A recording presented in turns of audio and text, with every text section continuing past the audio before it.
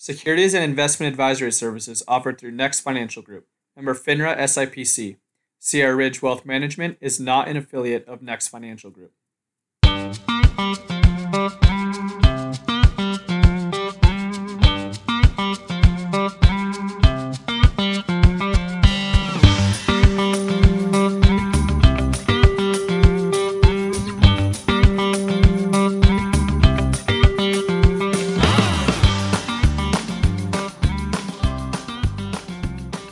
Hey guys, it's Hunter Lowry here. Hope you're having a great day today. Let's just jump right into it today. Okay, so I want to talk to you guys about some of the crazy stories I have from going up to my grandpa's ranch in Alturas, California, and helping working up there just about every year when I was growing up. So when I was living in Tucson, every year around May or April time, we'd pack up and drive on up to Alturas, which is about 2 hours south from Klamath Falls, Oregon. I mean, this ranch is way up north. It used to take us, like 18 to 20 hours to drive up there. We would jump in the truck, me, my dad, and two of our really close friends would come along too. And we'd put about 8 horses in the back and away we'd go on our journey to Alturas. It's kind of funny thinking back on it. The driving part didn't really used to bother me. I actually really enjoyed it at the time, pretty much because I was too young to drive. So for me, it just meant movie marathons and eating junk food. And I mean, what kid doesn't like that deal? But on this trip, it seemed like no matter what, we were pretty much destined to blow 3 or 4 tires along the way, and it always seemed to happen at the worst possible times.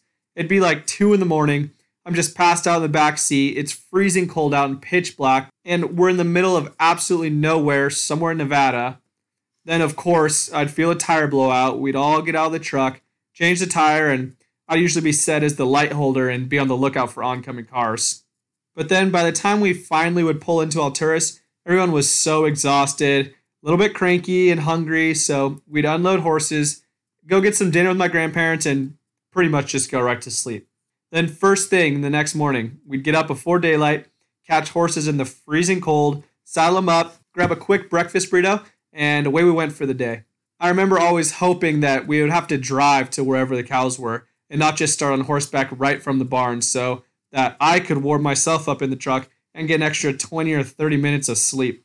Anyways, wherever the herd was that we were supposed to move, I usually ended up being one of the people in the very back, just keeping everything moving and always making sure that I was somewhere near my uncle John John. Now, I've referenced John John in previous episodes, but he's my uncle who has autism. He is the greatest dude in the whole entire world. No matter what we were doing that day, no matter what the job was, how cold it was, or how long we had to ride, he always had so much fun. So I'd sit back there with him, push cows along, and listen to him scream and holler at them seriously all day long. It would be so funny. But being in the back of the herd, pushing cows all day like that, it always ends up that there's some slower calves that just don't want to keep up with everyone else, and they fall a little bit far behind the herd, and I always used that opportunity at the time to work on my heel loop. I'd heel that slow calf over and over and over since it kept him moving forward and kept me entertained as well. But one time when I was doing this, I ended up pantyhosing the calf, meaning that the rope went up past up and over his legs and up around his belly, which you can imagine that's not going to be coming off very easily. So I tried to get it off the calf, but it was so stuck. And being so young at the time, I wasn't even thinking. I just thought, all right, I'll jump off my horse, I'll grab the rope off the calf, and it'll be fine. Nobody will ever know. So I run up, I jog my horse up a little bit closer to him. I jump off of him, walk over, grab the calf, and get my rope off, turn around, and my dang horse is absolutely in a dead sprint in the exact opposite direction of me and everybody else. And we were on top of this mountain with no roads. There were no other people around. There was no nothing. We were in the middle of nowhere. All right, that's a little bit off track. It's a tangent story. I'll tell you guys that one another time, but luckily I did end up getting him back. Thank gosh, because it was our best roping horse at the time. Man, I don't know if I've ever been that scared before in my entire life. So the funny thing about pushing cows is you would think that if you were in a gigantic field with no fences in sight and someone told you, hey guys, our goal today is to get all of these cows over those hills way in the distance, around a lake on the other side, and into another meadow 4 or 5 miles away. You would think, gosh dang, how in the heck am I going to get all these wild animals to go where I want them to, not run in the wrong direction, and keep all of them together. Yeah, trust me, it's not always easy. Usually things don't go as smoothly according to plan, but it isn't impossible. And do you know why? It's because really all you have to do is get the group in the front headed in the right direction. All the cows in the middle and in the back just kind of put their heads down and they just follow along. The cows in the middle and the back don't really know where the heck they're going. They are not the ones deciding the route. They're just kind of mindlessly walking around and following the cows in front of them. The cows in the very front are the ones who can normally make or break how the day goes, because if they decide they're going to take off in the wrong direction, guess what? The rest of the herd tends to do. They just follow them. Yeah, I know cows are not the brightest animals on the planet, but it's kind of crazy that they'll pretty much just close their eyes and just run blindly in whatever direction they hear the other cows. You know what's kind of funny about this is that with investing, people kind of do the same exact thing a lot of times. Investors tend to get into this herd mentality that I'm talking about, and they just want to follow the crowd. If a sector is performing well or a stock is doing really well, they want to invest in that sector or stock. Which, why wouldn't you, right? Other people are making money in it, so I'm going to make money in it too, right? Well, not always. Depending on the time that you buy in, your outcome could be completely different from the other people making money in it. But when dealing with the stock market, in order to really make money, we have to do the exact opposite and have the opposite mentality than the herd mentality. Because when everyone is super optimistic about something in the market and they're just buying and buying and buying, you do not want to be a part of that group usually. You want to be a part of the group who buys when people are scared of the market conditions and when everyone is selling. That's how you're going to make money. I have a perfect example of something that just recently happened that explains this whole thought process. So for everyone who listens to the show that lives in California, or if you have just been listening to my shows in the past, you are more than aware of all the problems that PG&E is having. With all these California wildfires that are taking place that people are blaming PG&E, the Chapter 11 bankruptcy, it just seems like they're a complete mess. So you know what happened? People got scared and they sold. It seemed like nobody wanted to touch the company. People even talked about their stock being worth nothing. Seriously, worth $0. People figured buying PG&E, you might as well just throw your money out the window. And the stock completely tanked.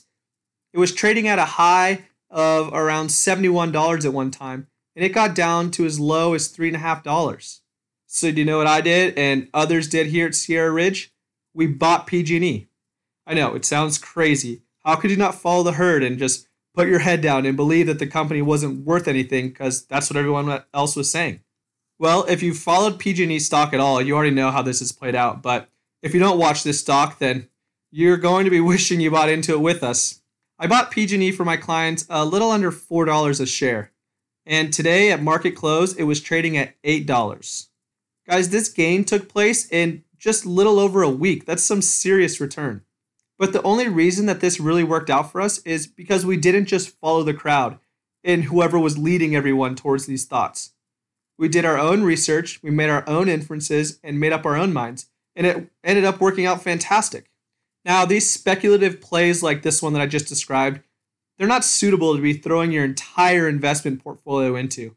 But for most people, putting a smaller percentage of their investment portfolio into some of these more speculative and aggressive plays, it's totally reasonable and a great way to bump up the returns that you're able to get.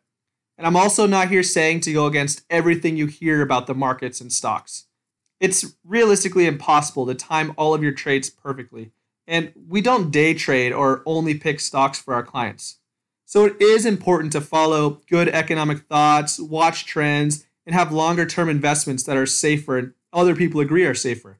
But to make some good extra money and to get some aggressive returns at times, you have to take a little bit of a chance and stray away from what everyone else is thinking. Looking at the way that many people invest in the market from a behavioral economic standpoint, do you know what's one of the most fundamental mistakes people make? It's that they chase trends. Behavioral finance researchers, they found that almost 40% of all new money invested in mutual funds went into the top 10% of funds that had the best performance the prior year. And yeah, a good track record, it's really important. But you know what I'm telling my clients constantly? Past performance does not guarantee future results. A lot of people, they get to believing that they can predict the future off of past results because we are so good at finding trends and patterns in things as humans. And once we find these patterns, we tend to just believe that they are true, but correlation does not equal causation. Also, by the time we're finding these patterns, a lot of times it's already priced into the market. There was a study that was conducted by the University of California, and they found that investors who weighted their decisions solely on past performance were often the poorest performing when compared to others. Okay, so moral of the story here, guys. Yes, it is important to watch market and economic trends and invest wisely based upon the information and research that either you are doing yourself or a financial professional is doing for you. But to add some good returns to our portfolios, and if we want to get a little more aggressive with some speculative plays, then we have to go against the grain a little bit and take a good educated guess when most others are going to be disagreeing with us. And do you know what I do to look for these good short-term plays? I look for the companies that have just gotten absolutely beaten up and have been performing terribly lately, ones that everybody is afraid of.